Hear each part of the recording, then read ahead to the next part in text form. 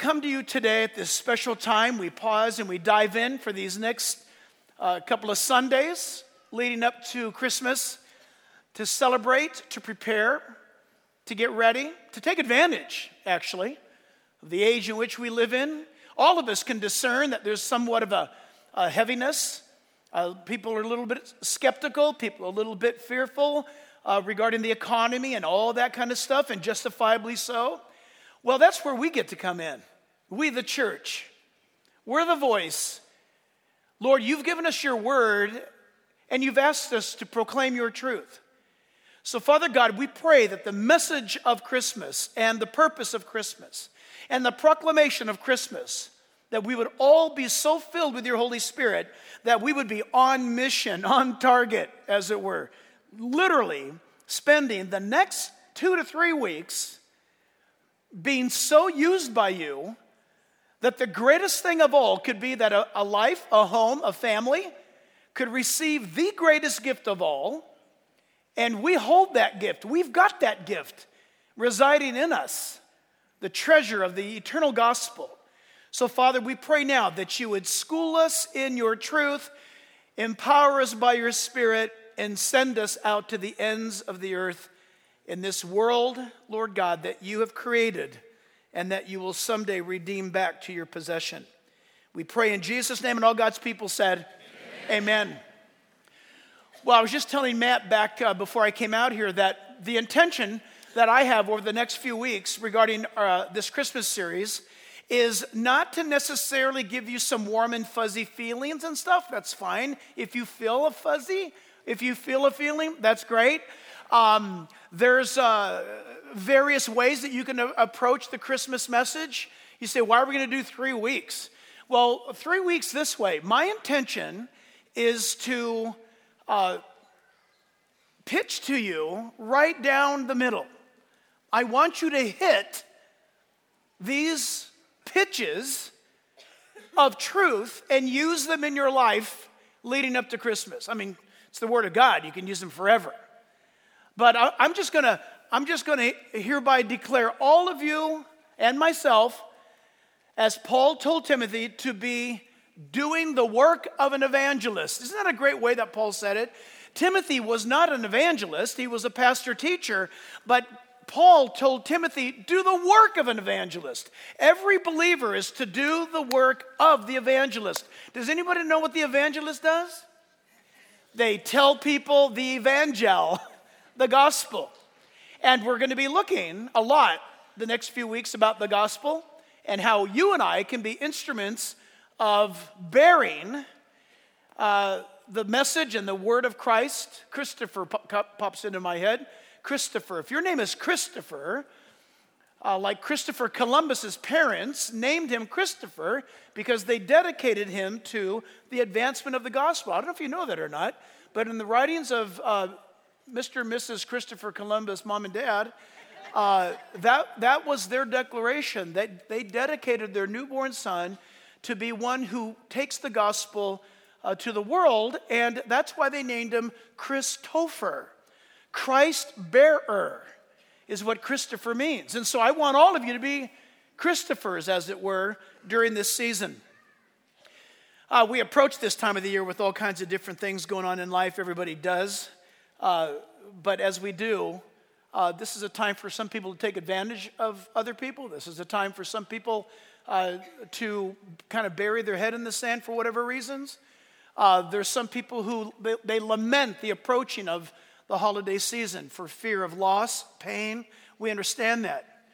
And but one thing is certain, that if you and I are drawing breath right now, we've got to mitigate and we've got to understand the time and the age in which you and I live in right now.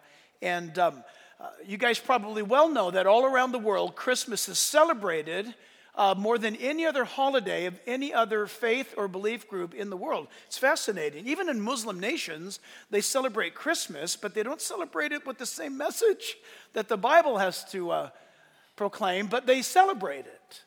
And it's rather interesting. So listen, for these next 3 weeks, if you're taking notes, this is the series. You have to pay attention, though. The series is called His Return. You say, oh, there's going to be a prophetic teaching? It could be. Or maybe it is. Because when we talk about his return, we're actually talking about the fact that after God created everything, and after the fall of man, the Word of God was constantly being produced outward from that epicenter of God returning and God redeeming, God returning and God saving, God returning and God establishing. So at the top of your notes, write down his return. That's what we're going to be looking at as a theme. Before we do this, I've got to work this in. And I don't tell jokes, but this is a cute joke that I'm stealing from J. Vernon McGee. And so I am reminded about this because Christmas time is a time of anticipation. It's also, if you have little kids in your life, it's a time of manipulation. Let's be honest. And so J. Vernon McGee talks about the little boy who wanted a bike for Christmas, that he could hardly contain himself. And so he plotted and he planned and he schemed. He thought of everything he could to manipulate mom and dad into considering his request for a brand new bike. He felt that his request wasn't getting anywhere with mom and dad. Well, mom picked him up from school on the last day before Christmas break. But on their way home, she had to stop quickly to pick up something at the local store. So as little Johnny sat there, he suddenly noticed on the dashboard was a statue of the Virgin Mary. Then bam, he had the answer to his problem. He suddenly made the connection between Mary and Jesus being the Son of God. And at that, he reached out and snapped Mary off the dashboard at the ankles. He stuffed her in his lunchbox, looked around, and then bowed his head in prayer and said, Lord, if you ever want to see your mother again, you'll get me that bicycle.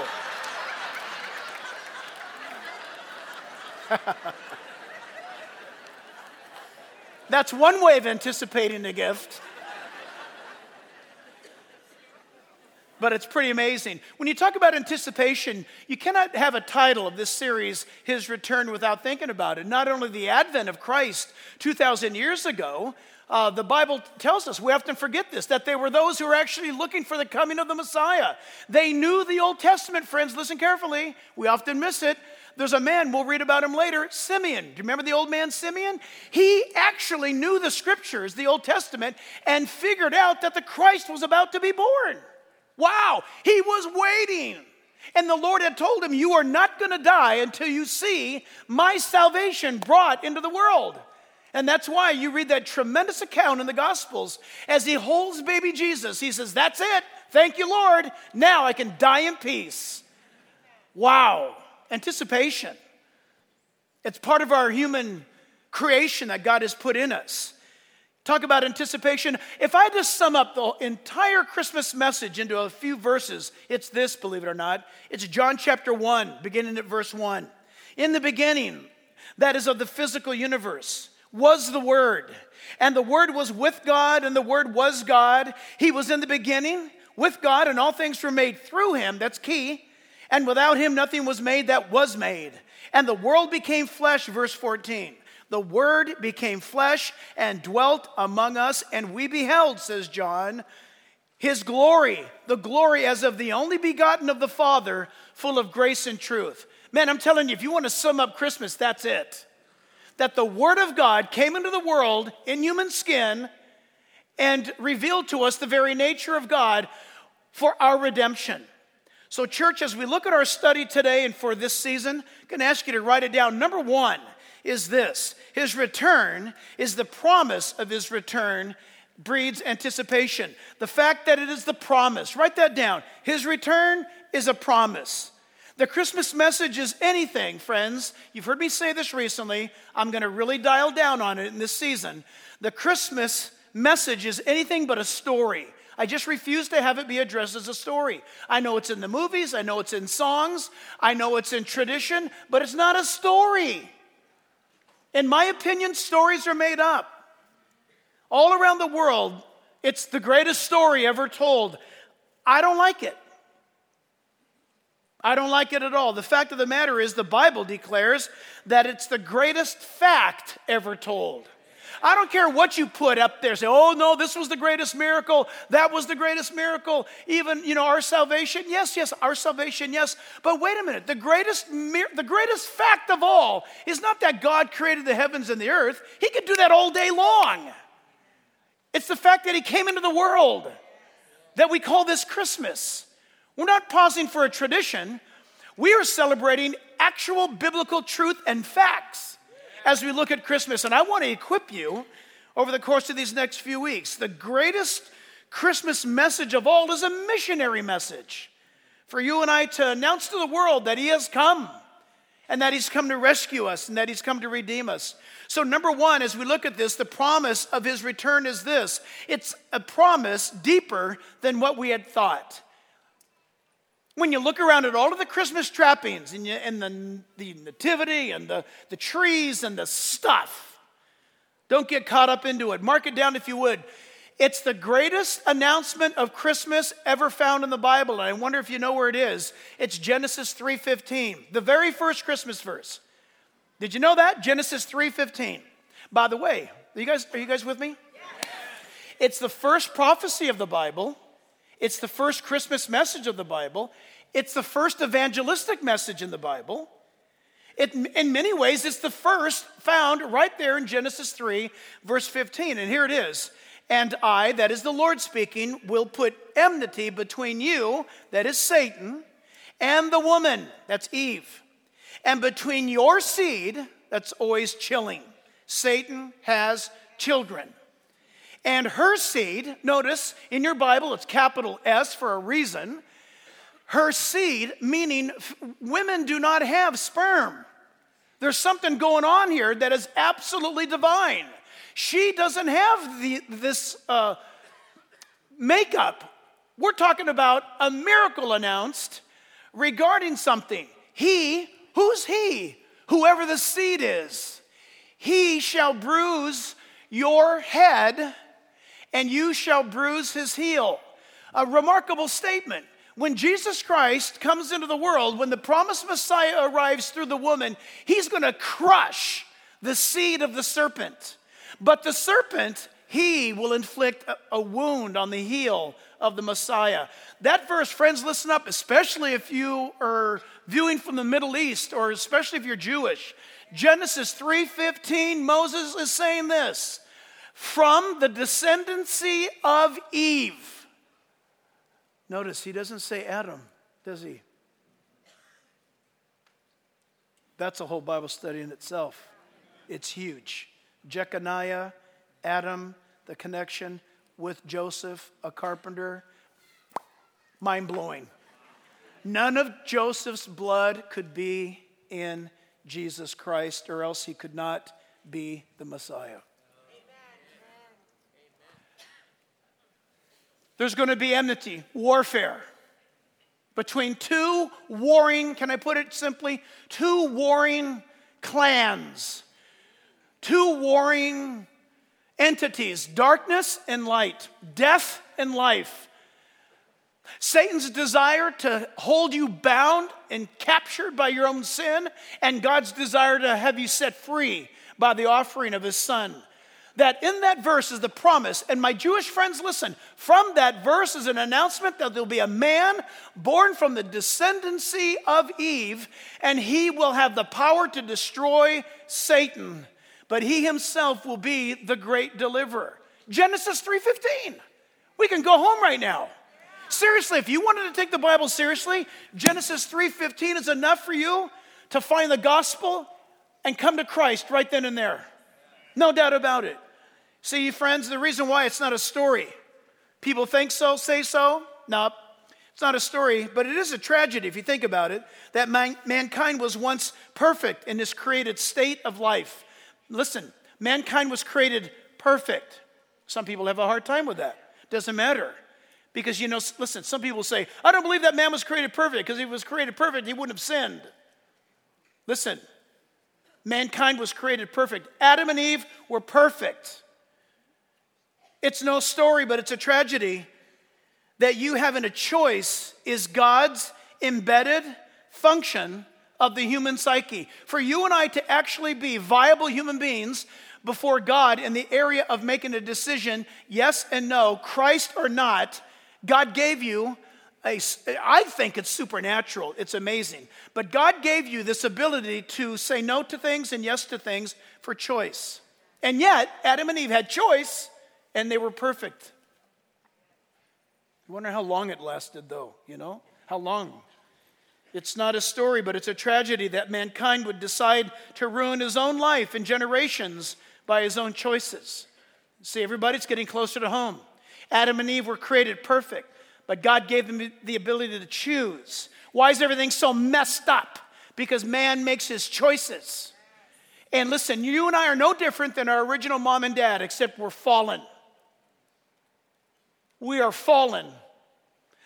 God told them, the moment that you sin against me, you'll die. And they died spiritually. They lived on 900 more years, but they died spiritually. They exercised a choice, and they went against the will of God. You say, how can they be perfect if they did the wrong thing? My friend, because perfect love is very risky and very dangerous.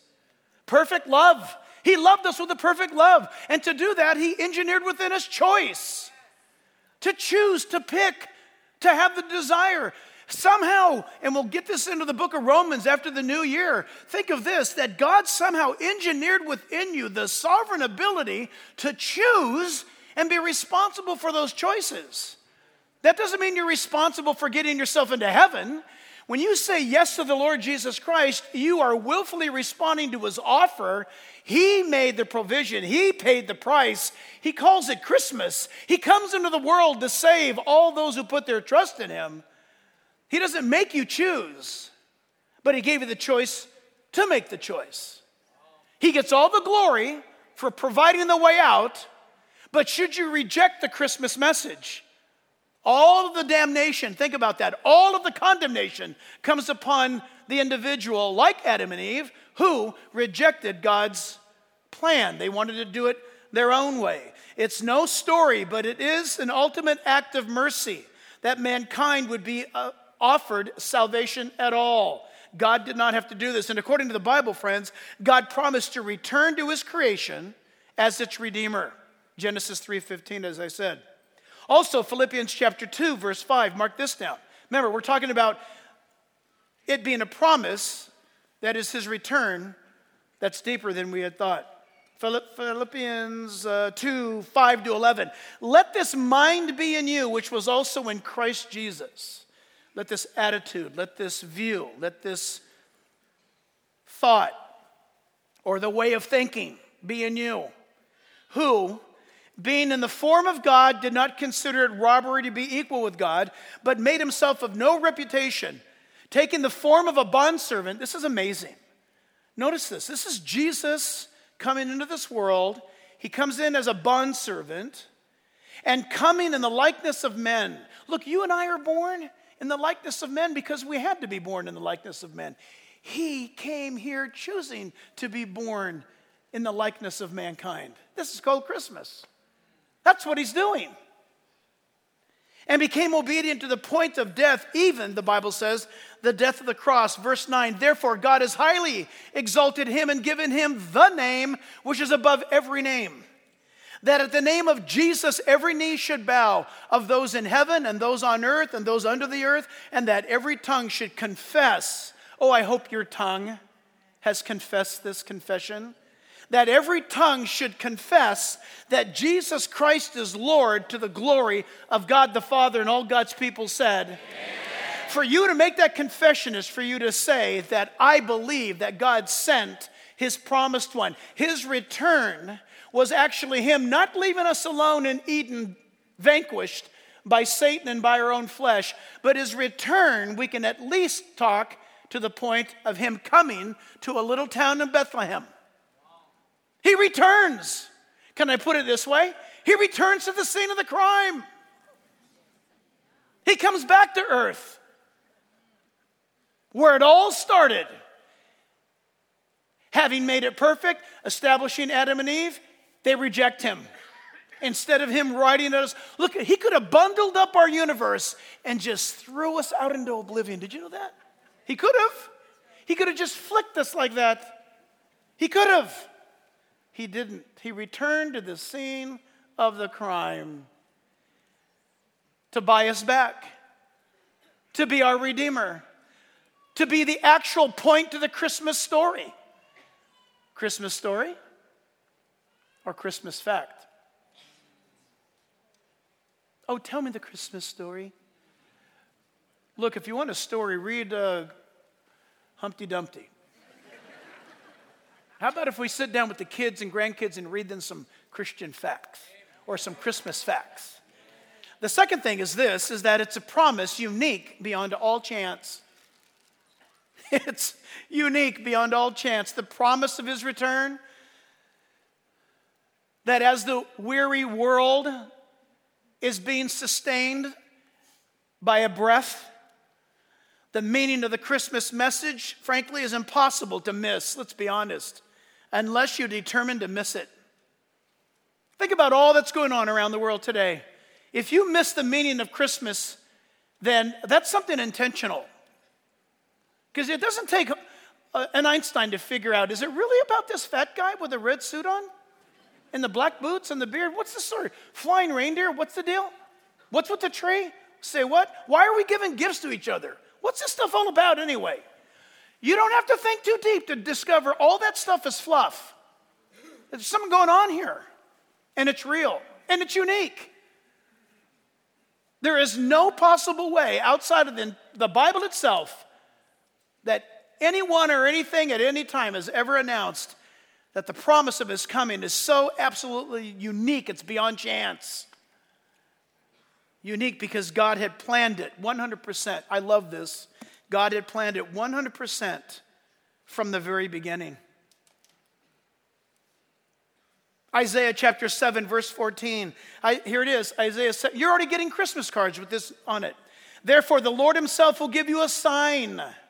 Behold, the virgin shall conceive and bear a son, and you shall call his name Emmanuel, God among us. Isaiah chapter 7, verse 14, written 743 years before the birth of Jesus Christ, my friends. Every synagogue in the world had the book of Isaiah, the scroll of Isaiah. In fact, it was the book, Isaiah was the scroll that Jesus commissioned his earthly ministry with. Isaiah. It's this Isaiah. Can you imagine? Jesus in the flesh, starting his earthly ministry. It's his day where, as a male at a particular synagogue, every Sabbath, a male gets the reading of the scriptures. And on that day, Jesus receives the scroll from the attendant. The attendant would have had a mark of where all the synagogues in the world would be reading from that day. And here it is. Jesus stands up and says, "The Spirit of the Lord is upon me." I just heard that collective. To preach glad tidings to the, you know the verse. And when the scripture says, to proclaim the acceptable year of the Lord, and there's a comma, and the day of his vengeance. Jesus stopped at the comma, right in mid-sentence. Everybody, the Bible says, their eyes were fixed upon him. He rolled up the scroll and handed it back to the attendants. And he said, "Today is this scripture fulfilled in your hearing." And that's the christening of the physical ministry of Jesus on earth. And from that moment on, for 3.5 years, Jesus Christ fulfilled Bible prophecy after Bible prophecy. And the weary world rejoiced. Absolutely awesome. Beyond all chance. Isaiah 9:6. For unto us a child is born. No big deal. Children are born all the time. I just got a report from one of our staff leaders. "Pastor Jack, here's what's going on. This is where we're at, and this is looking ahead to the new year. And by the way, we have really been fruitful and multiplying as a staff." And I said, "I don't like the way that sounds. Coming from a business perspective, because we have to pay the light bill and stuff around here. What are you saying?" It means that all the young people on staff, they've gotten married. Some of them have met each other here on staff, got married, and making babies. They are.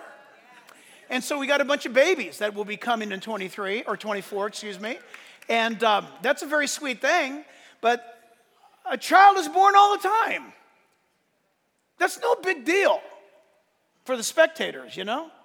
A child is born. If that prophecy ended there, people would have said, well, so what? Here's where it gets super interesting. A son is given. Say, what? A woman who has to be a virgin is going to be pregnant without intercourse, conceived of the Holy Spirit. And that child within her will be the creation of God. And will also be the creator, God.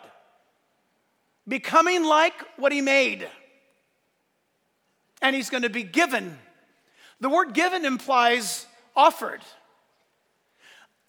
A child's going to be born, a son will be offered. Friends, listen, if you're a doubter in the Bible, it's time to stop. Whatever your excuse is, it's pathetic.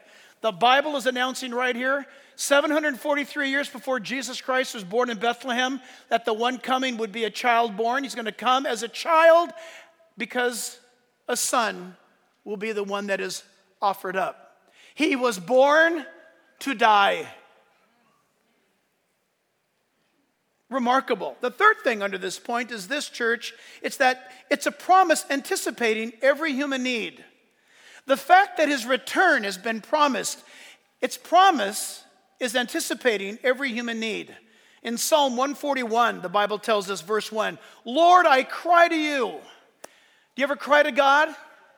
Have you ever been brought to that place? I'm not talking about when things are fine. You know what? Anybody can be a Christian when things are fine. By the way, don't panic when things in 2024 don't go according to schedule. They're going exactly perfectly according to God's schedule. It just all depends on which side you put your focus. No, we don't know what's going to happen in 2024. Oh yeah, actually we kind of do. It's an election season. So I predict at least 3 super pandemic viruses. Somehow all of them will be made in China. Maybe the last one won't be. Somehow that one we'll have to change the location. But something's going to happen. There's going to be more BLM, breakout rioting, Antifa. There'll be some new stuff popping up on the streets to where it's too dangerous to vote. Can't go outside. Lockdown. Something. Think about it. I don't know. I don't care. Here's the deal. God's on his throne. Christ came. He's risen from the dead. And heaven awaits. Boy, did I digress from that verse. Lord, I cry out to you. Make haste to me. Give ear to my voice when I cry out to you. Let my prayer be set before you as incense, the lifting up of my hands as the evening sacrifice. Wow. Anticipating. Oh, God, I need help. Anticipation, listen, is a great thing in the midst of great need. Think about it, everybody. When things are fine, but when you need help, anticipation's a big deal. You're anticipating this. Look, listen. Look, I'm older now, and I'm an incurable saver. Listen, people walk by and there'll be a dime or a penny on the street, and I learned from the youngest of ages, grab it. Grab it. And then later, by the way, I found out later on when I grew up that Ben Franklin said a penny saved is a penny earned, and I thought, oh man, that guy thinks just like I do. Grab that penny. I was told years ago, the reason why you should grab that penny and put it in your pocket and save it is because it says, in God we trust, which makes it priceless. So I've been hoarding pennies all my life, and then pennies accumulate over time. And now I'm old, and here's the thing. I'm not rich, but I'm not hungry. Are you hearing me? The moment I realize, hey, you know what? I don't have to go to work this week, is trouble. And God in his mercy will sometimes get our attention when the well dries up. And we got to go somewhere else to dig a hole. God is in that. I don't know how we're going to make it. Listen, it's tough because Lisa and I, we've been married forever, and we've seen God do amazing things. So when young couples, they freak out, we don't know how this is going to happen. We remember that. And it's like, it's going to work out. And they think we don't care because we say to them, it's going to work out. Just keep your eyes on Jesus. Oh, brother. I knew you were going to say that. It's true. It's true. Anticipating your next meal is not a bad thing. Most of the world has to anticipate their next meal.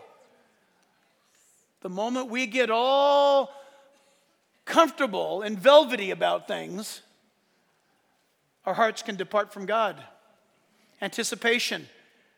Christ's coming anticipated every human need. And I'm not talking physical only, mostly spiritual. 1 Samuel 16, verse 7 says, "For the Lord does not see as man sees." Thank God. For man looks at the outward appearance, do we not? To the point of a fault. But the Lord looks at the heart. Wow. A friend of mine, I'm not going to mention his name, is a pastor. He dressed up like a homeless guy. And he went and hung out in and around his church to see what people would do. And after about a week of doing that, he preached the Sunday message. And it was probably the best message he ever gave because he was so disappointed nobody from his church helped him out as a homeless person. So he really let it have it, which might explain why he was removed. But anyway, I thought that was quite a great move. He was just trying to make an illustration, a living parable. God knows the heart. In Luke chapter 2, verse 25, the Bible tells us regarding this great Christmas event that, behold, there was a man in Jerusalem whose name was Simeon. We talked about him earlier. This man was just and devout, waiting for the consolation of Palestine.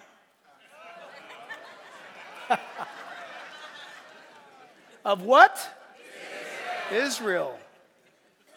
And the Holy Spirit was upon him. And it had been revealed to him by the Holy Spirit that he would not see death before he had seen the Lord's Christ. So he came by the Spirit into the temple, and when the parents brought in the child Jesus to do for him according to the custom of the law, he took him up in his arms and blessed God and said, "Lord, now you are letting your servant depart in peace according to your word, for my eyes have seen your salvation." That's what Jesus' name means. Emmanuel, God among us. Jesus, Joshua, Yeshua is salvation. God's salvation, which you have prepared before the face of all nations. That word peoples is nations. A light to bring revelation to the Gentiles. Say amen to that. Amen. Woo! Listen, that verse right there, tell your Jewish friends, I'm in on this. Hey, Jesus may have come to Israel, but he's a light to the Gentiles. I qualify. I can come to him, and I've come to him. Ask them, have you come to him? Have you come to your Messiah? It's thrilling. And the glory of your people Israel. Verse 33, and Joseph and his mother Mary marveled at those things which had spoken to him. Then Simeon blessed them and said to Mary his mother, "Behold, this child is destined for the fall and rising of many in Israel. This child will be a lightning rod. This child will be a point of contention. This child will be the source of division." Boy, you think about that. "And for a sign which will be spoken against." That's why you hear Jesus' name as the most cursed, defamed name on the planet. It's remarkable. There is not a need in your life where God's consolation, God's comfort cannot comfort you. And I wrote some thoughts down. People, if you Google this, the answers vary, but what's man's greatest need? And you'll see things like this, and the order changes up. Jack, you're crazy, because how can God meet all of my need in Jesus, the Christmas Christ, how does that play into me breathing air? I have to have air. Well, according to the Bible, he's the inventor of the air you're breathing. And if that's not enough, he's the inventor of your lungs and your heart and your entire human system that's processing the atmosphere around you. He's also invented the atmosphere you're breathing. Somebody might say, well, the biggest need is for food. You got to have food. How does this correlate to food? God invented food. Imagine, not only God invented food, but the seeds, he said, are to produce after their own kind. An apple does not become a banana. Isn't that great? You like apples? Good for you. You like bananas? Good for you. Now, Israel has tampered. This is not a joke. Israel actually made a banapple. But they had to make it. They had to cross. The point is this: a banana will always be a banana. Who says? God says. And so does science. But food, isn't it amazing that even the food colors, the color of food matters as to the season in which you should eat it. Now, we live in America. We're all messed up. You know, honestly, we eat foods at seasons where we ought not to be eating them. The way the world is supposed to work is that there's certain foods that grow at certain seasons in certain climates for certain people to live in those environments. It's amazing. But you know what? We have to have summer every day. So you can get watermelon 365. But God made that. And he made your body able to process that. And somebody, it depends on where you look, what's at the top or what's in the top three, is the sex drive, intimacy, closeness. Well, what does God have to do with that? Really? Just check the plumbing. God made it perfect. It works perfect. What's the chances of that? I don't believe in God. I think you need to take a look around. Because if you don't believe in God, then you're saying that life is an evolutionary accident, but you're going to have a male and a female in evolution mature at the exact same month, week, moment in sexual maturity for a baby to be conceived. Just that fact alone makes evolution impossible. That takes more engineering than anything that this known universe could ever imagine. That is so cool. That is an amazing thing. Number 2 in our study, it's this: his return is the purpose of his return. The purpose. The Bible says in Luke chapter 2, verse 6, and so it was that while they were there, the days were completed for her, that's Mary, to be delivered, and she brought forth her firstborn son and wrapped him in swaddling clothes. I'm not going to get into the meaning of swaddling clothes. You can listen to last year's Christmas, but swaddling is what you wrapped the sacrificial lamb after it had been approved of by the priest. You wrapped the sacrificial lamb in swaddling clothes, the ribbons of cloth, so that lamb, it's like bubble wrap. Think of bubble wrap. You can't have this broken or messed up with. So how are we going to ship it? Bubble wrap it. We've got the lamb. How do we make sure between the lamb and the day of its sacrifice that there's no scratches and it doesn't break a bone? Bubble wrap it. And this, wrapped in swaddling clothes, it was an announcement. Nobody wrapped their kids in swaddling clothes in those days. But this is the Lamb of God, my friends, we're talking about here. And they laid him in a manger, a feeding trough, because there was no room for them in the end. Now there were in the same country shepherds living out in the fields, keeping watch over their flock by night. And behold, an angel of the Lord stood before them, and the glory of the Lord shone around them. And they were greatly afraid. And the angel said to them, "Do not be afraid, for behold, I bring you good tidings of great joy, which will be to all nations, all peoples. For there is born to you this day in the city of David a Savior who is Christ the Lord. And this will be the sign to you. You will find the babe wrapped in swaddling clothes." See, it was unusual. "Lying in a manger." The shepherds might have said, "Who does this?" God does this. And suddenly there was with the angel a multitude of heavenly hosts praising God and saying, "Glory to God in the highest, and on earth peace, goodwill toward men." Remarkable. It's a purpose. His return has a purpose, and it's to give answers. Him coming 2,000 years ago into this world answered the ancient prophecies. And by the way, his coming again will answer those same prophets in different chapters and in different books. Jesus is the answer. Makes for a great bumper sticker, but you know why? The Bible tells us in Colossians chapter 2, verse 8, Colossians 2:8, "Beware lest anyone cheat you through philosophy and empty deceit." That sounds like that should be a warning on the curb of every university. There should be lights out in front. Beware lest anyone cheat you through philosophy and empty deceit, according to the tradition of men, according to the basic principles of the world, and not according to Christ. For in him, who's the him? Christ, Jesus, dwells all the fullness of the Godhead bodily. So what does that mean? The physical existence of Jesus Christ contained all the will of God wrapped in human skin. God the Father, God the Son, God the Holy Spirit manifested to mankind through God the Son in the flesh. God came into this world 2,000 years ago to tell us, "I know exactly how you feel. I'm the answer to every one of your issues."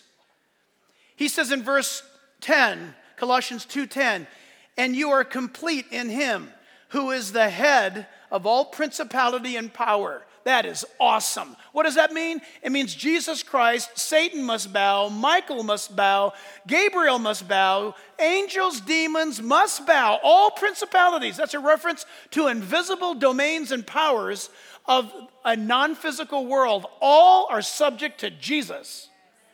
I love that. That ought to bump up the Christmas message on your estimation bar. This is the truth of it. It made me think of this. "O holy night, it is the night of our dear Savior's birth. Long lay the world in sin and error pining, till he appeared, and the soul felt its worth." Is that beautiful? Wow. "A thrill of hope. The weary world rejoices, for yonder breaks a new and glorious morn." That's Bible doctrine, friend. That's just not a Christmas hymn. It reminded me, and I just had to throw it into my notes. It's known as an American hymn, the Battle Hymn of the Republic, by the way. It says in the Battle Hymn of the Republic that we most often associate with the Civil War, the Battle Hymn of the Republic, "As he died to make men holy, let us die to make men free." That's one of the most beautiful statements you could make. We're all about love. Love. And by the way, this is what we're not about. I was going to say stupid, but some people write me and say, "Don't say stupid." Like, I'm training my kid not to say stupid. I'm sorry. The dumbest thing. dumb thing to say is vain philosophy and words of deceit. Love is love. You ever heard that before? Love is love. Seriously. Has anyone stopped to say, "Can you unpack that for me? Can you define that?" That's a big statement. What does that mean? Friends, the fact of the matter is, love, according to the definition of love, gives your life for the one you love. Love is love. Love is not love.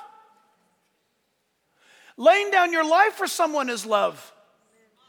Loving God is love. Knowing that God loves you is love. Loving truth is love. Listen, loving Him, loving one another, loving our enemies is love. Loving those who hate us is love. Love is love my foot. Well, it has just about the same amount of logic and reason in it. No, the truth of the matter is, number two, In our second point, its purpose that has a forever ending. I hope I don't confuse you with this, but we have as believers a forever ending. And you say, what? Well, I'll have to explain it, and it may be a crummy analogy, but it's a purpose that has a forever ending. This gospel, this life, this Christmas event.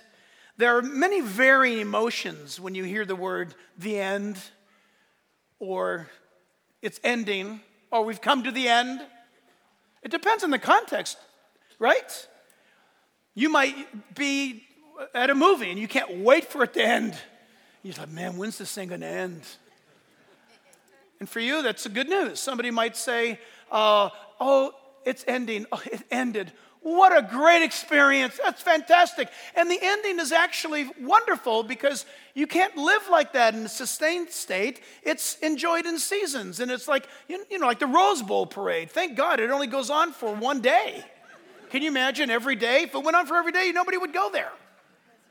Oh, look, here it is. It's the end. And it's like, that was awesome. Think about, listen, because of the Christmas message is true, the end for us is a forever ending, meaning that was great.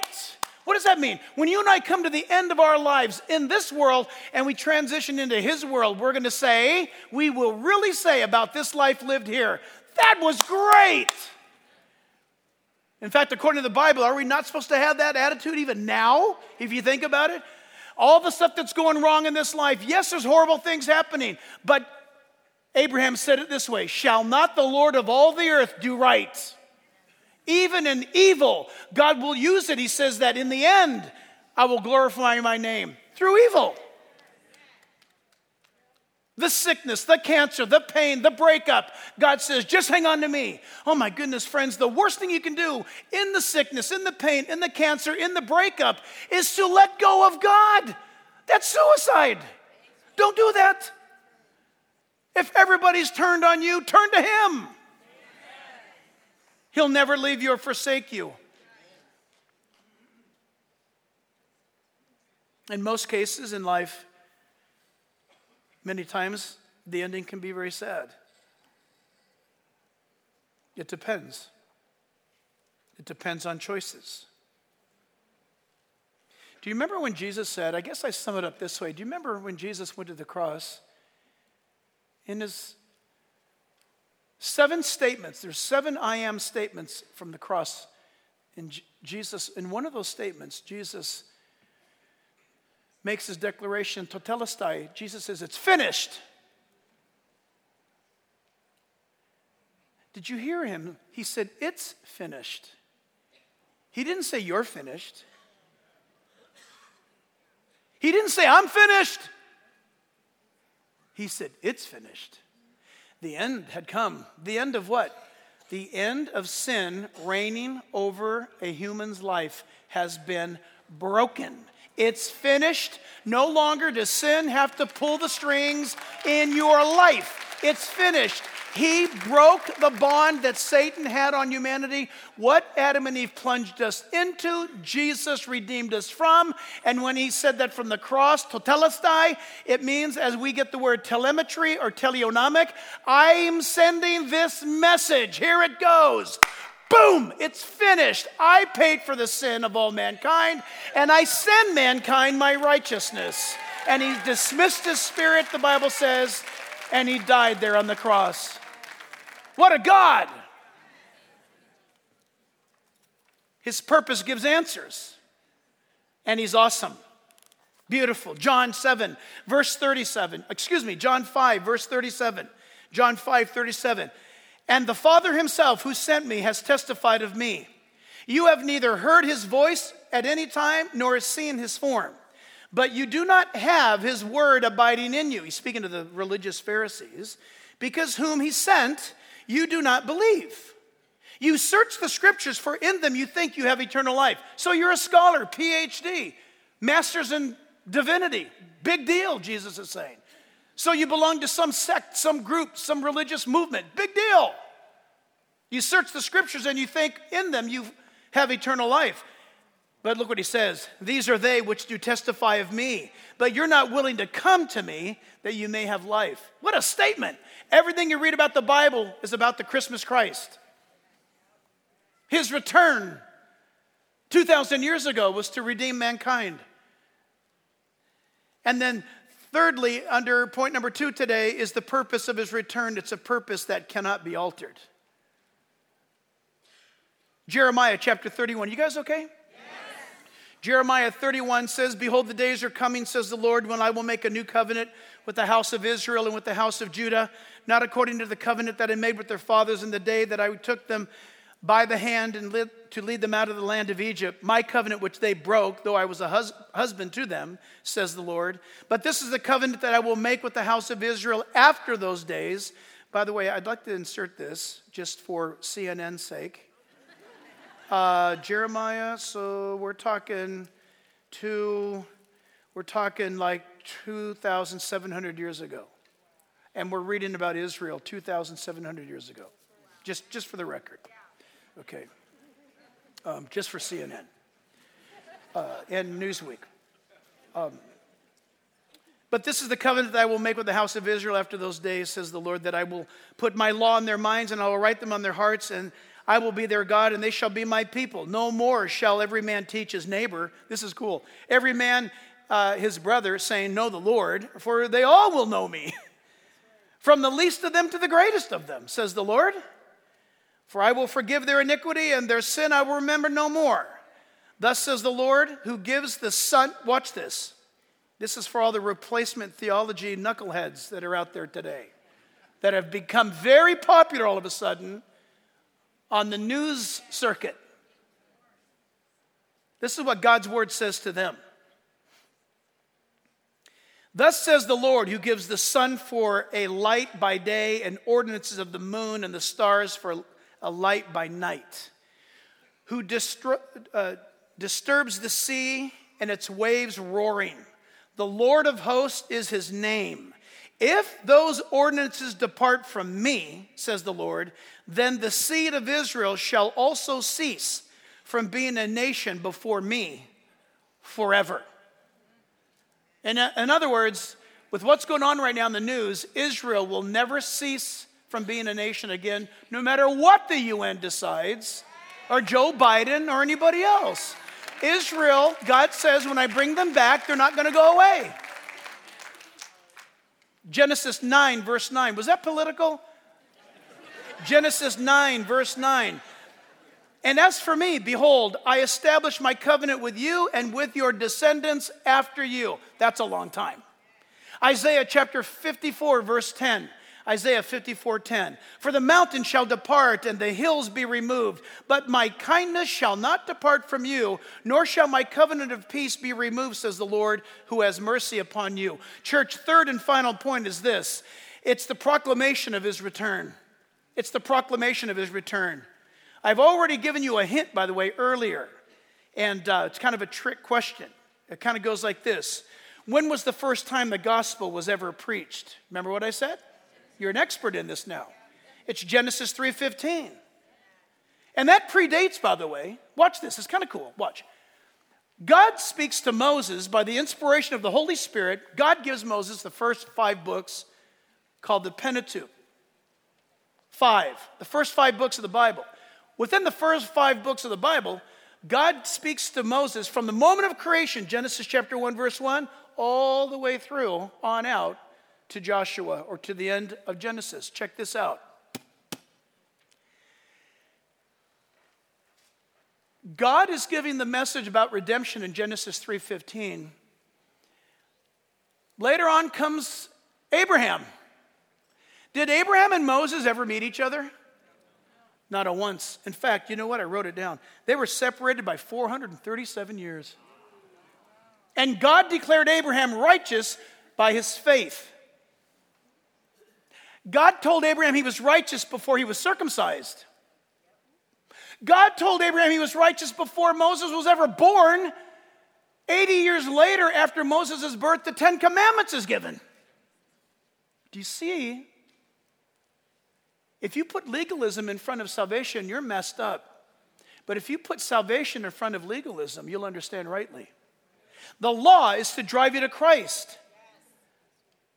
Salvation is available to all who respond to the proclamation of the gospel. For God so loved the world that he gave his only begotten Son, that if you would believe on him, you would not perish, but you would have everlasting life. Absolutely awesome. It's incredible. The promises of God predate Moses' authorship. Believe, trust, a proclamation that there's a heaven. In Luke chapter 2, verse 4, Luke 2, 4, Joseph also went up from Galilee out of the city of Nazareth to Judea, to the city of David, which is called Bethlehem, the house of bread. Of course, the house of bread. Jesus is the bread of life. He's got to be born in Bethlehem, the house of bread. Because he was of the house and lineage of David, to be registered with Mary, his betrothed wife, who was with child. And so it was that while they were there, the days were accomplished for her to be delivered. And she brought forth her firstborn son, wrapped him in swaddling clothes. We read this a moment ago. And laid him in a manger because there was no room for them in the inn. We read that a moment ago. Listen to this. When it announces in verse 10, do not be afraid, the angel said, for behold, I bring you good tidings of great joy, which will be to all people. For there is born to you this day in the city of David a Savior who is Christ the Lord. This announcement, church family, is the proclamation, the announcement that what transpired 2,000 years ago in the fields of Bethlehem was heaven's deposit. It was, so to speak, the ladder that let down to earth that you and I might have access. Secondly, it's the message. It's a proclamation that there's a message that you and I have to proclaim. Matthew chapter 1, verse 18. Now, the birth of Jesus Christ was as follows. After his mother Mary, by the way, Matthew's a Jew. This is important. Matthew Levi is his name. Mary was betrothed to Joseph or engaged before they came together. She was found with child of the Holy Spirit. Then Joseph, her husband, being a just man and not wanting to make her a public example, was minded to put her away secretly. Engagements had to be divorced. You could only break an engagement then through divorcement. And if you were immoral during the engagement, you were stoned to death.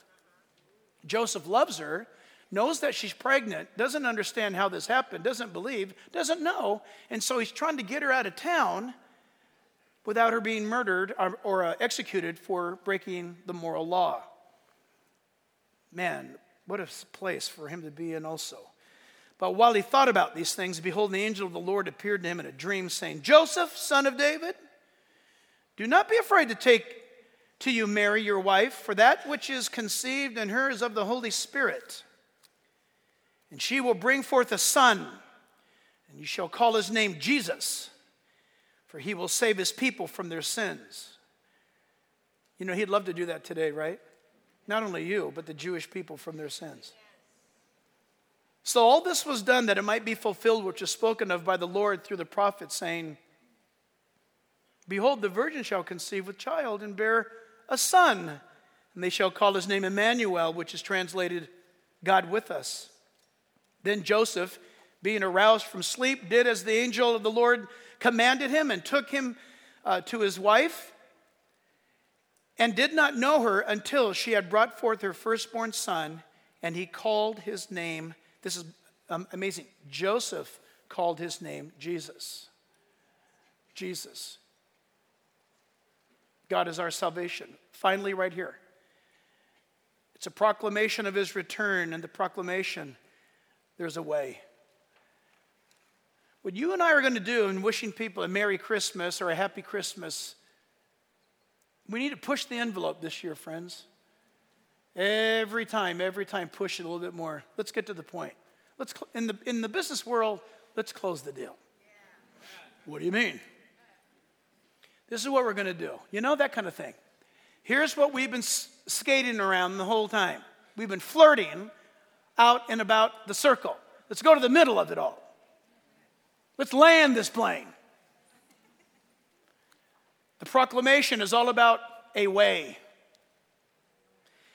In Luke 1, verse 1, it says, inasmuch as many have taken in hand to set in order a narrative of those things which have been fulfilled among us.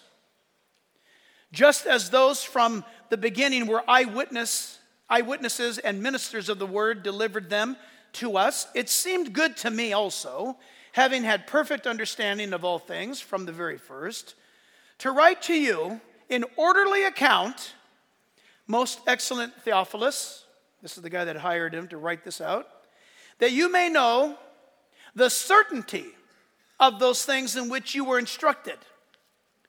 Now in the 6th month of the angel Gabriel was sent by God to a city of Galilee named Nazareth. Is there a Galilee? Is there a city called Nazareth? To a virgin betrothed to a man whose name was Joseph. Was there a Joseph of the house of David? Was there a David? The virgin's name was Mary. Was there ever a Mary? And having come in, the angel said to her, "Rejoice, highly favored one, the Lord is with you. Blessed are you among women." And when she saw him, she was troubled at the saying and considered what manner of greeting this was. So polite. What probably happened was, "What?" But King James is like, she pondered, considered the meaning of it. Then the angel said to her, the angel, he's going to back me up on this. "Don't be afraid." Why? Because she was afraid. "Don't be afraid, Mary, for you have found favor with God. And behold, you will conceive in your womb and bring forth a son, and you shall call his name Jesus. He will be great, and he will be called the Son of the Highest." Yikes. Wow. "And the Lord God will give him the throne of his father David." Friends and family, listen carefully. That's never happened. Did you know that? Yes. He's never sat on the throne of David. Jesus right now is not sitting on the throne of David. Ask yourself, when in the New Testament do you find Jesus sitting on the throne of David? It's never happened. Don't worry about it. His return is when it happens. He has to sit on the throne. Where's the throne of David? Jerusalem. Where's that? Israel. Why do you think it's in the headlines all the time? Satan hates it. Satan's not stupid. He can read the Bible. He knows the Bible better than we do. He knows if there's an Israel, then there's going to be a Jerusalem. And if there's a Jerusalem, then there's the place and the point where the Messiah returns to. Can't have that. So let's make the UN. No, really, come on. I can prove it. Here's your homework. What nation has been condemned by the United Nations more than any other nation on the face of the earth in all of history? Because Satan works there. It's Satan's place. That's his church. The UN stands for the United Nothing or the Unnecessary. But not to Satan. It's a big tool for him. It's a fantastic thing. And don't worry about it. You're paying for it all. You guys, we pay for like 80% of it. It's a tragedy. It's a mess. But Jesus will come back and sit on the throne of David. Verse 32, and here it is. And he, verse 33, will reign over the house of Jacob forever, and of his kingdom there will be no end. And all God's people said, Amen. Let's stand, church. Let's stand. Father, wow. Lord, I know we're here right now. I know you came back then, and you walked in the cool of the garden with Adam and with Eve. They threw away your authority, tried it on their own, didn't go so well. Then you came to be like us, without sin, to qualify in human skin to be the Lamb of God that takes away the sins of the world. You die on the cross. You're resurrected from the dead for our salvation and justification. And it's up to us now, at this time anyway, for the last 2,000 years, to proclaim the everlasting gospel truth. That if you repent of your sins, that is, change your mind about your life and admit the fact that you need God, repent and believe in the Lord Jesus Christ, you shall be saved. If you believe that, then you can look forward with anticipation his coming again. Oh, my friends, Christmas is about his coming to save the world. And he's coming back just as he came before. Be ready to meet him. Could be any day now. But regardless of when, know him now. By calling out to him, he will hear your cry, And all of God's people cried out and said, Amen. God bless you guys. Merry Christmas.